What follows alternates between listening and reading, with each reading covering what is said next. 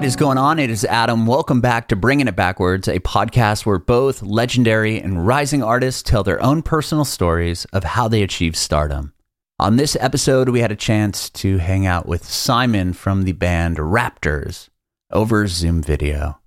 Simon was born in West Wales, and he lived there for a while, ended up moving to the middle of Wales, still kind of in the sticks, as he says.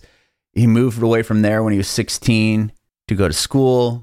He became fascinated with music around 15, 16 years old, played in different bands growing up, different variations of what became Raptors, and this band started in 2018. He talked about this major tour that they got on before they had any music released, putting out their first EP, having the pandemic hit, having one song kind of in the bag, ready to go at any point, and they released it. That song ends up drawing the attention of Metal Blade Records, who eventually signed them like via Zoom. Simon talks to us about the new record they have coming out, the process of putting that record together and the process of getting signed to Metal Blade during a pandemic, and all about the new record called Living Without Death's Permission. You can watch our interview with Simon on our Facebook page and YouTube channel at Bringing It Backwards. It would be awesome if you subscribe to our channel, like us on Facebook, and follow us on Instagram, Twitter, and TikTok at Bringing Back Pod. And if you're listening to this on Spotify or Apple Music, Google Podcasts, it would be awesome if you follow us there as well and hook us up with a 5-star review. We'd appreciate your support if you follow and subscribe to our podcast, wherever you listen to podcasts. We're Bringing It Backwards with Raptors. Hey. Hey, what's going on, man? Not too bad. How you doing, my man? I'm doing great, man. I appreciate you doing this. No problem at all. Thank you for having me. Sure. I'm Adam, and this is about you and your journey in music, and we'll talk about the new Raptors record. Fantastic. Sounds great, Adam. Cool. So first off, I guess, talk to me about where you're born and raised. Sweet. So I was born out in the sticks in Wales. Okay. So it's southwest Wales. So I grew up on the coast, in the far reaches. So not too far away, but about 3.5 hours away from where we are now. Okay. Are you you're in the UK right now? Yes. Oh my! What time is it? Like 3 a.m. or something? No, we're only on 8 p.m. Oh, okay. I wasn't sure how much different it is. Some would say it's happy hour, but no. There you go. Okay, so you're only about 8 hours ahead of me. Well, what was it like growing up there? You said West Wales? West Wales, yeah. So it is a haven, really. It is really, really nice. I actually only spent 3 years of my life there before my family have moved around so much. But they've actually gone back there now. So that's where like my parents and stuff are. But it's really, really nice, but it's so quiet. It's picturesque. It's beautiful. There's a lot of nice beaches that are completely deserted. It's kind of like an untapped secret haven that no one in England even knows where it is. Like, really? You would think that if it's on the coast that people would be all over it. Yeah, the thing is, like, everyone in England knows Cornwall, which is west of England. Mm-hmm. So people just don't go across because it's so out the way, and it's so the roads and stuff to go there are there's no like motorways or anything. It's really, really unreachable. So it has that going for it. It's really, really beautiful and like picturesque. And if you want to escape, then it's really nice. But like growing up there and trying to find careers, like my parents and whatnot, there's nothing there. It's so rural. So they moved when I was quite young. Okay. To more of the sticks in mid Wales. So it was. Oh, really? So you just moved from this one rural area to another? Yeah. It's kind of crazy. My mum was a teacher at the time. My dad was a carpenter, but they've kind of scaled up their careers. But they just wanted a change of scenery, and they went into the middle of Wales, which is where I spent sort of my time from when I was about 3 to about 16. Oh, okay. And that also was limiting. So I kind of I got quite fed up at an early age, and I left home as soon as I could, and started traveling around a little bit. Okay. And you ended up where you are now. Yeah. I studied for a couple of years down in Plymouth, and then we like in another band that I was in at the time, we moved to Bristol because Bristol has always had a really good music scene. Mm-hmm. It has got notorious bands like Massive Attack and like some big bands to come out of here. So we really wanted to come here. It was either here or London, and London is just so expensive that we couldn't afford to live in London. So we moved to Bristol. Oh, that's cool. Which was it's really like the music scene that brought us here, and then this is kind of where Raptors kind of came in soon after that. Okay. Well, to rewind real quick here, if you don't mind. Well, how did you originally get into music? So that was in high school, where there was not a lot to do. I it's hard to explain without like showing you how in the middle of nowhere this was. The population was probably around like only a couple thousand. Wow. It's really, really small. And so there was not a lot to do. And then we get into to teen years. It was like you get wasted or you get into the arts, or for the first sort of time before I discovered alcohol, I used to literally just go running. And this is what I spent my time doing because I just had so much energy, still do, but I just got to run. I'm just literally running around a field. So it'd be like, there goes the running guy again, like very Forrest Gump. That's funny. Yeah, then I started finding the arts probably when I was like 13, 14, and I started enjoying doing art.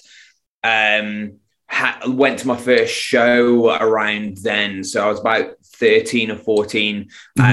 Traveled miles and miles to our nearest kind of venue, and actually was lucky enough to see Incubus.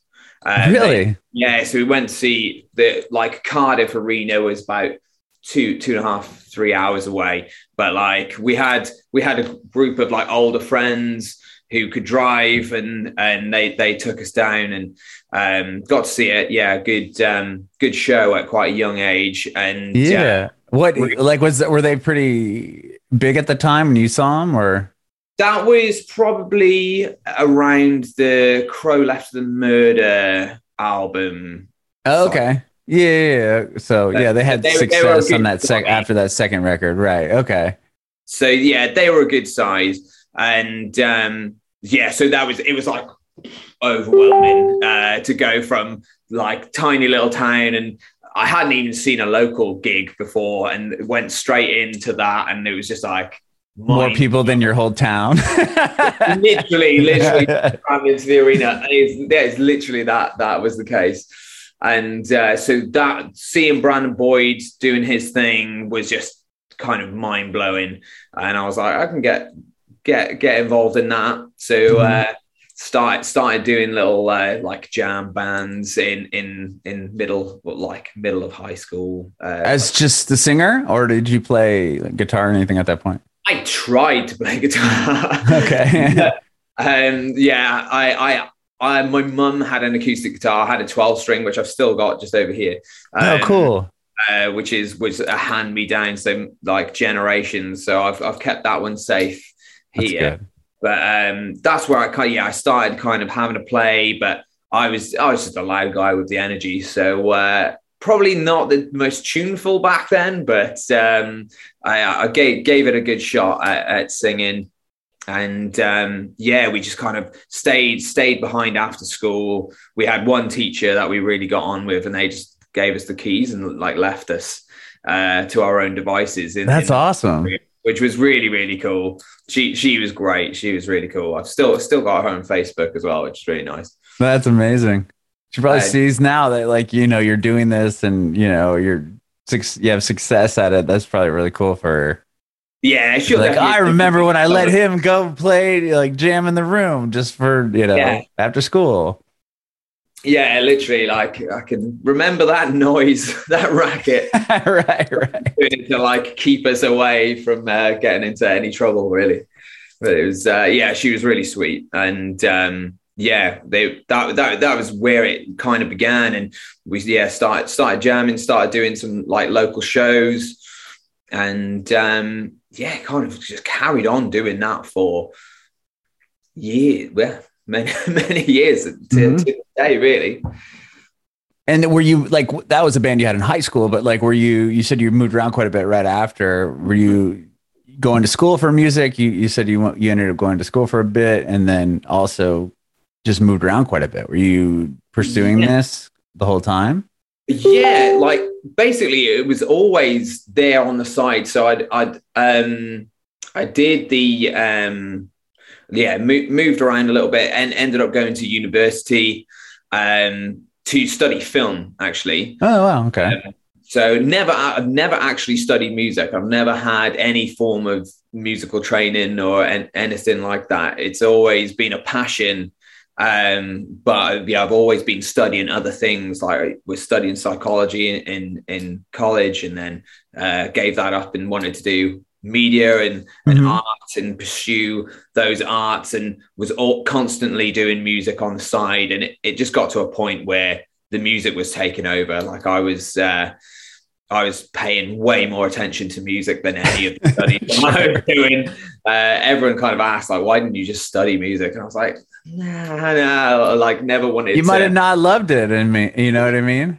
This is the thing. Like when it got to basically everything that I ever really, really loved and really put like stuff into, when it became that kind of forced side, like I loved reading in school on the side, but as soon as someone was like, you have to read this, I all of a sudden was like, it's like the reverse psychology. You're like, I don't want to do it now. Yeah. And like even running, like I became like I running as a younger kid and through like 13 and 14, I was running around the field, but I actually got I ended up in the national team for athletics. Wow, like cross country or track or something like that? So sprinting. Wow. Yeah, so there's 100 and 200 meters. And I became like obsessive. Everything I do, I go in full for it. And I ended up doing 100 and 200 meters for the country. And now I was still only like 15, 16 at that point. And wow. So I was doing that, and then all of a sudden that something clicked in my brain there where that it lost the fun, it lost the joy, because I had people I was training 5-6 times a day, and then 5-6 times a week. Yeah. And then like performing at the weekend at Grand Prix and all at the all these national events, and the fun kind of got sucked out of it. So I was like, I didn't want to do that with music. Music was the lifeblood through all of it. I've always loved music, always had a keen ear for it, and really loved like the theatrics, and really just enjoyed it on the side. It was kind of my escape. But yeah, as it happens, the scale kind of flipped as I moved on. So then did you move to Bristol with this band, or were you, why did you choose there? Or just, I mean, you said it was a music city, right? So like, did you move there with another band, or did you move there to join a band, or just move there with the intent that, hey, I could probably do music here because it's a thing? It was with another band. Okay. So we were living in southwest England in a place called Plymouth. Okay. Well, that's where you said you went to school, right? Yeah. Okay. So we were doing like reasonably well on that circuit, but there was just nothing much there at the time. As it happens, it's actually come up the scene down there. It's really cool now. But at the time, it was just nothing really going on. So we all collectively decided to move to Bristol to kind of get involved in that scene. But it was soon after that actually the project ended up breaking down anyway. Our drummer got snapped up into a signed band, and it just all went pear-shaped, and we were very bitter about it. But we kind of all separated into kind of different projects, and some people just stopped doing it. And from that, that is where I actually met Ian, who is now the guitarist in Raptors. Okay. So you met him in that band, or you just met him after the band disbanded? Right after, me and the guitarist from the old band, we wanted to continue working together, and we were like, let's get another guitarist involved. And Ian was actually in another project, so he was looking for a singer, and I was there with my best friend at the time, and we were like, well, we come as a package, so right, of course. He's coming along as well. And so so we started a band together, and I've been working with Ian since that. So then that band you guys had then again fizzled out or something, and then Raptors started after that? Yes. Yeah. Okay. So what year do you start this band? So this band started in 2018. Oh, okay. So yeah, still relatively young, because considering 2 years of that was in lockdown. Right, I know, exactly. That's what's crazy to think. You're like, well, we started the band 5 years ago, but we've only really had like less than 3 to do anything. It was insane as well, because we'd all had different projects. The band Raptors, we all knew each other from this scene. It sounds very incestuous. Bristol is quite a big place, but we were all just all like. Well, that kind of what happens, right? I mean, if you're hanging out with people in the same genre, or people are going to the same shows, I mean, you see that happen all the time, no matter what city you're in. Yeah, absolutely. And the Matt and Harley, who were in the band, they were in university together, and they started a band as well. They went to a music institution, and so they were kind of doing function bands and stuff together. So those two knew each other, but were in separate bands. Sam had been in another band with Harley as well. Me and Ian we then became the twosome that were joined at the hip. And we could see that the project that we were in was kind of dying down, and we had all been in support bands, or we'd gone out on tour with any number of the other guys. And decided if their stuff was kind of going south, why not start writing some tunes together and see what happens? And we had a good feeling, because we just all hung out and went drinking, and just as casual mates anyway. And that's half the battle. Right. Finding 4 or 5 people that you can actually get along with for a week straight or something like that. Yeah, exactly. It's once you've got like the same sense of humor, or like the same kind of some sort of crossover with musical taste, and a similar kind of work ethic. I think work ethic is a huge one, because we've had bands where, and all in so many projects, where it would be like 2 people like are absolutely gunning for it, and they want to make this like their life goal, and the other guys are just like, they like music, but it's kind of like a side thing, or right. They'll if there's a gig, they'll go to it. It's that kind of like I do believe that even if there's one person like that where they're not pulling their weight, or everyone's not steering the ship, everyone's not rowing at the same time, then it's just something's going to go wrong eventually. No, for sure. And I think that's why it kind of gets incestuous, as you said, because there's all these bands happening that are breaking up for various reasons, but maybe I would guess a lot of it has to do with not work ethic, but like the priority of the project versus other things in their life. I mean, if you're in a band and 3 guys are going to college and one guy just got married, or, you know, one guy's pursuing a career in like economics or finance. And then it's like, well, if he lands a job making money, he's probably not going to put this first. Whereas our band, this band, and that band, there's, you know, a couple people from each one of these that this is it. This is all they have their sights set on. And well, let's all get together. And if you gel, obviously, but like, I mean, I can see how that all happens. Yeah, 100%. And yeah, there's never any kind of bitter feeling towards it. It's just when you're in it for life, and you're in it with that goal, then yeah, you need counterparts. You need everyone in the same engine to be running at the same speed. And yeah, it took a lot of iterations, but it just clicked, and it just a good feeling once it all came together.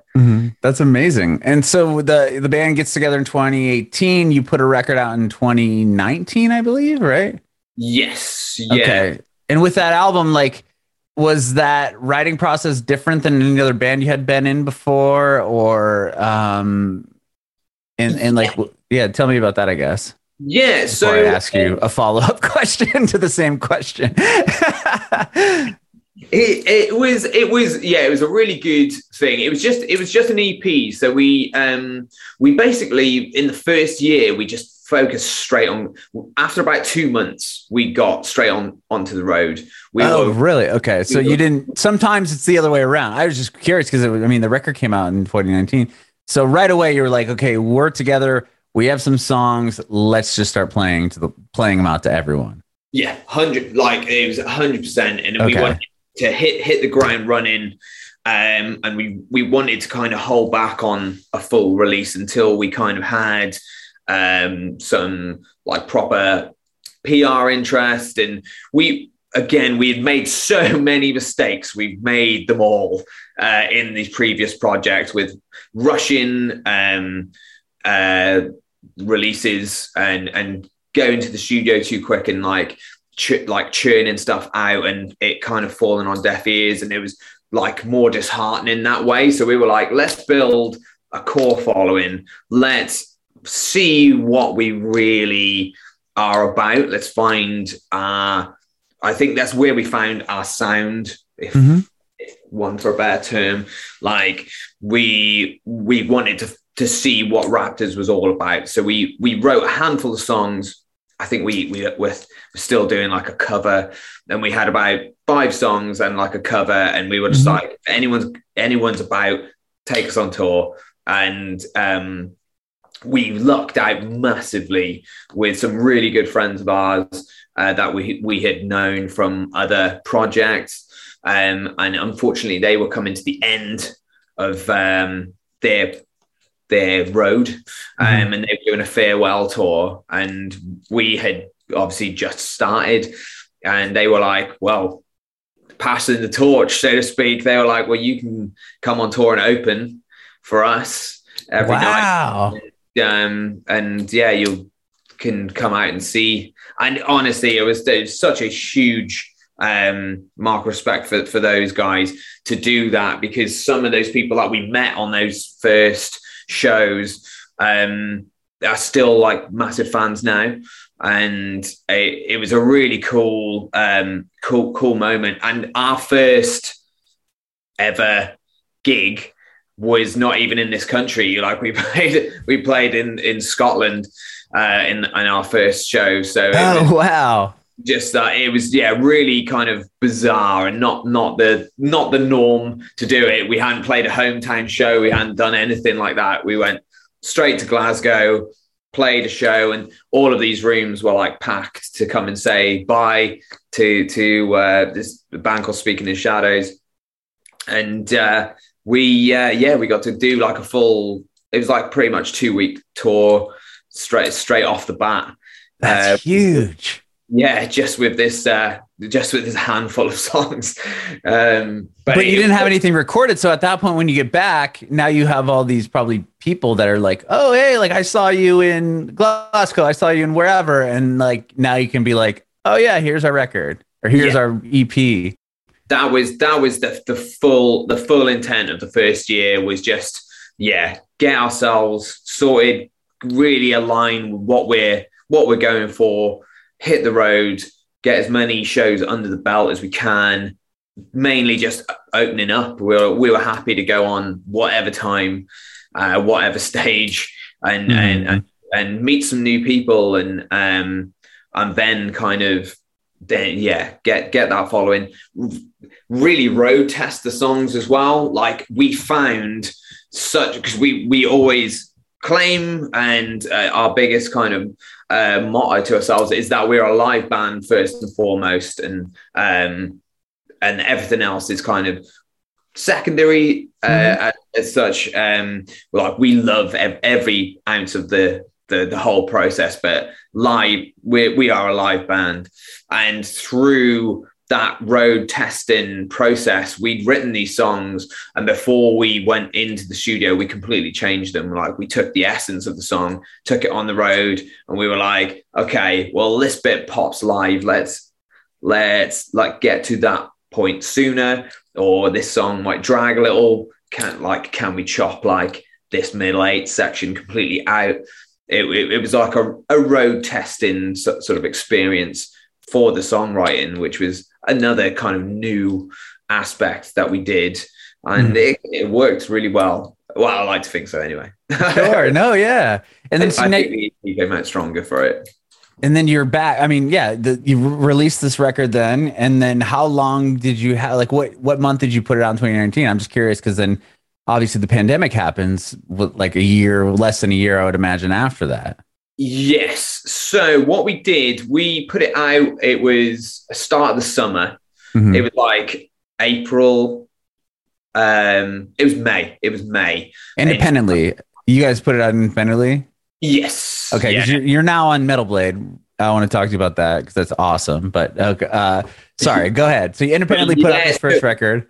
So we decided to put it out. We had this like core following. We hadn't done like an actual lot of PR.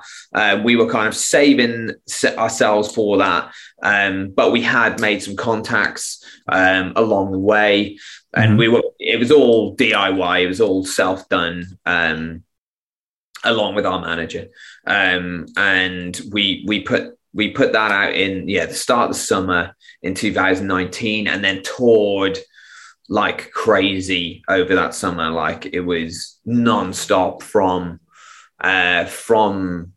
like March until like October, and then it was just constant. It was never really any respite. And we were all working as well, which was just the mad thing. Like we all had to like continue working day jobs or working self-employed, right, while doing this, and just constantly touring and getting like a really good momentum up through festival season, where we played a lot of like the smaller kind of festivals, smaller and mid kind of size festivals. And then we went back into the studio then in October, because we'd written like on the road, as we were saying, like, and road tested a couple new songs. And so we recorded in October, then carried on through the winter, all the way through Christmas to January.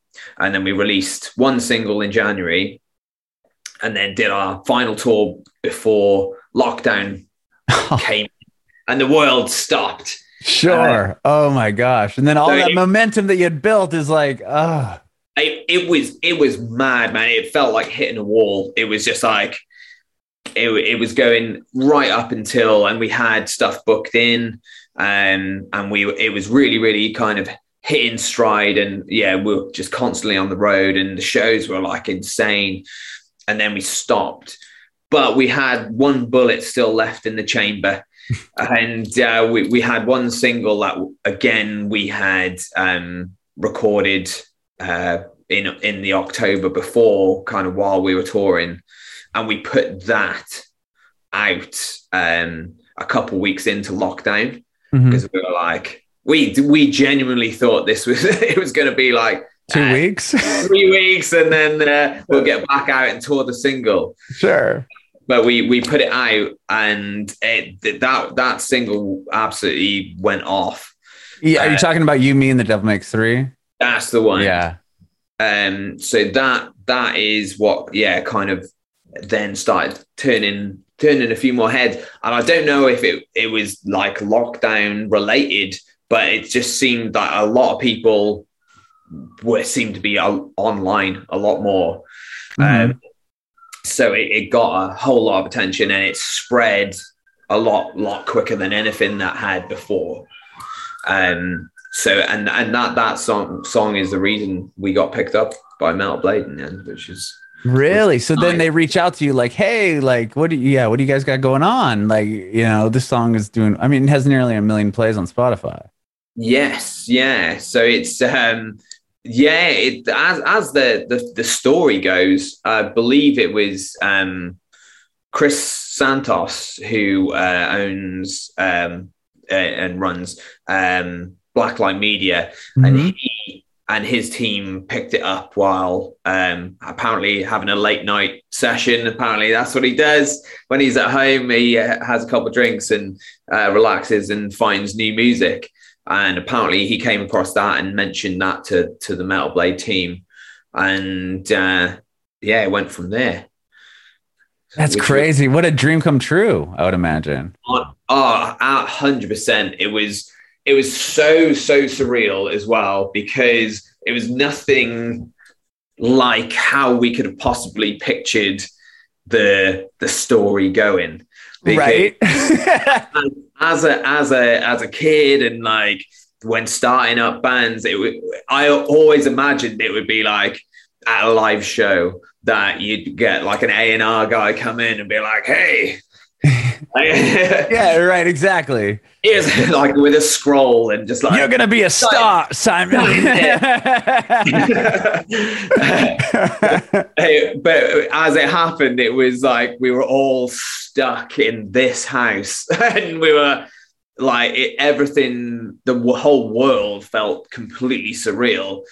And we had these Zoom calls where we were going through everything with the team and sorting everything out, and it was over months and months of discussions, and it was just like, this is how this is going down. It was like so bizarre, because they even said normally they would have just like, they liked our stuff, they probably would come to a show and it would happen over a drink and like some sort of more ceremonious. Yeah, right. That it'd be more of a bigger deal than, hey, so we're on the computer on the other end of this world. Like, what's going on? Do you guys want to sign the deal?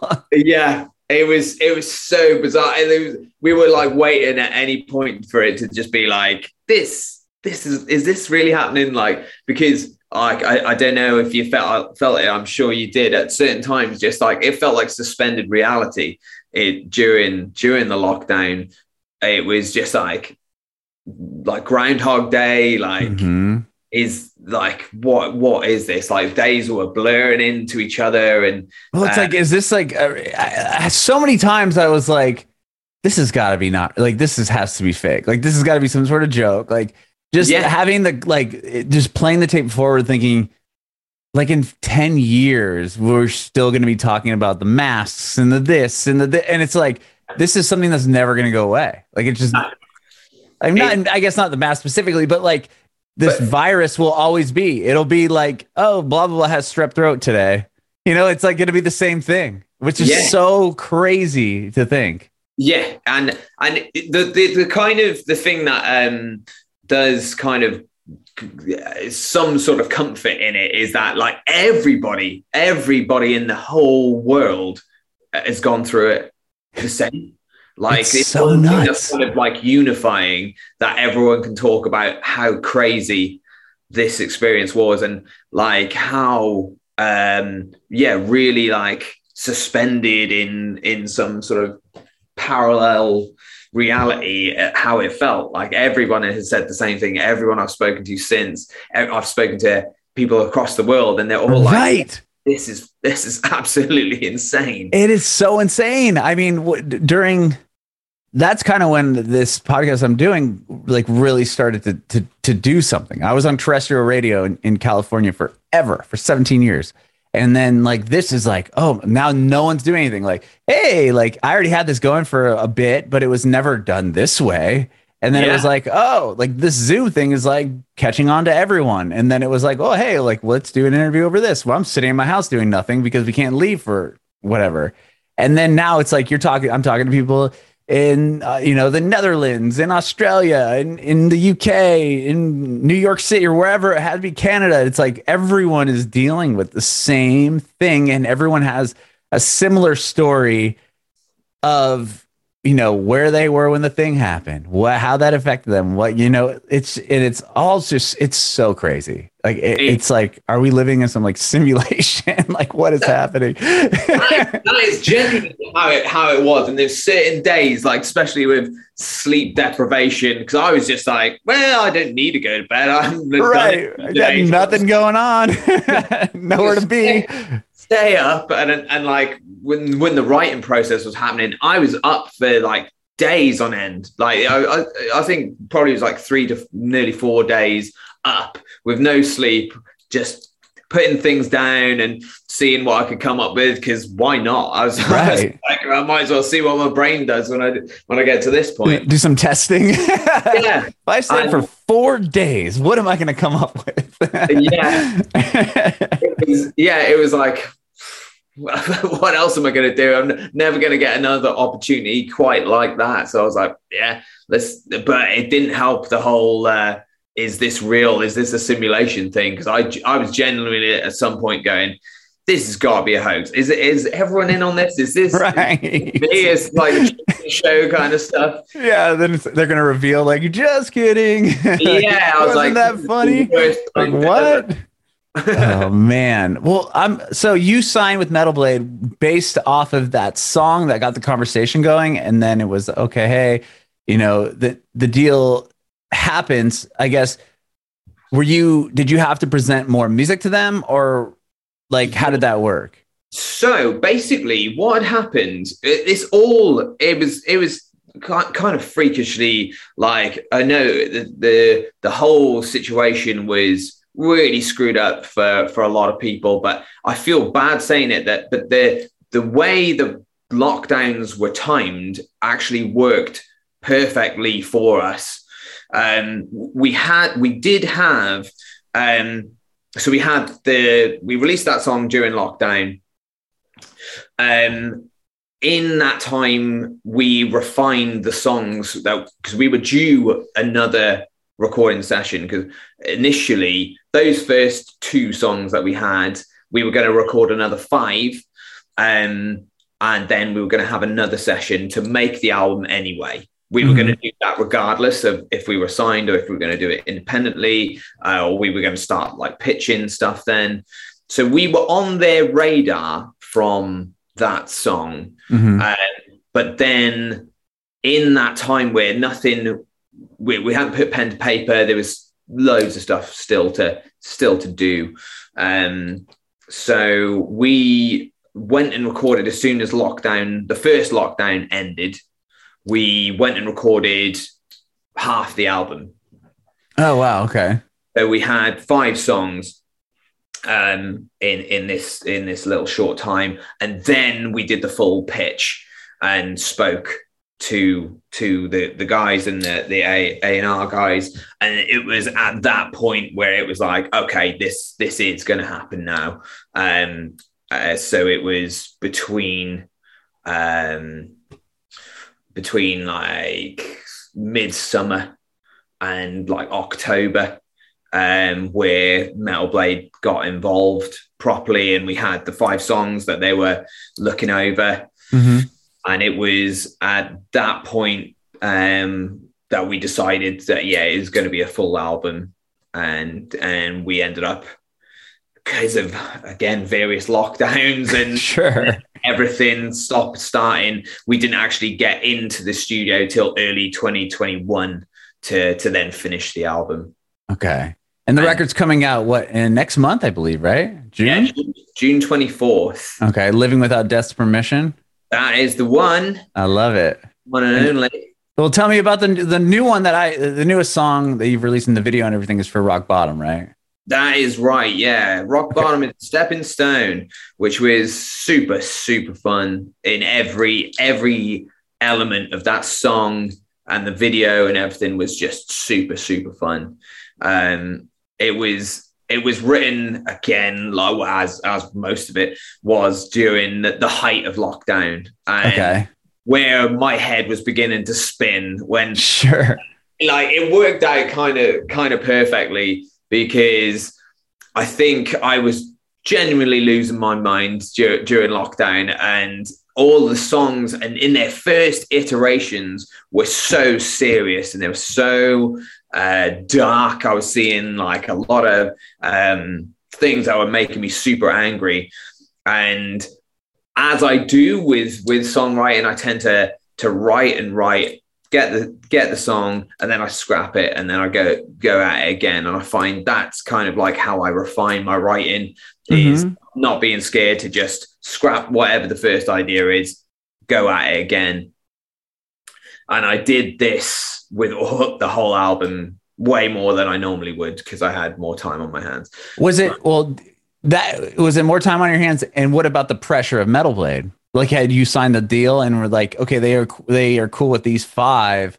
Like, does that add an extra pressure? I felt like, because Rock Bottom was in the first half, so that was kind of pressureless. It was only pressure that we put on ourselves. But the second half, I don't think so. Like, I think maybe subconsciously there was like some sort of like, oh, we got to do the best, but like we approach everything in the same manner. Each song that we ever write, the next one has to be better. Got it. Okay. That is how we'll always go about it. Whether if it's in the same style or completely different style, we got to consider this song stronger than the last.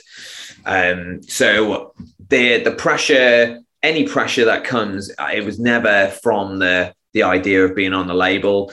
It was more that we put it on ourselves. Okay. Yeah, I wasn't sure if you had like, now this, like, are we going to screw this up? Like, I mean, you know what I mean? Like, I don't know how you could approach that in that sense, but that's awesome that didn't even run into your mind.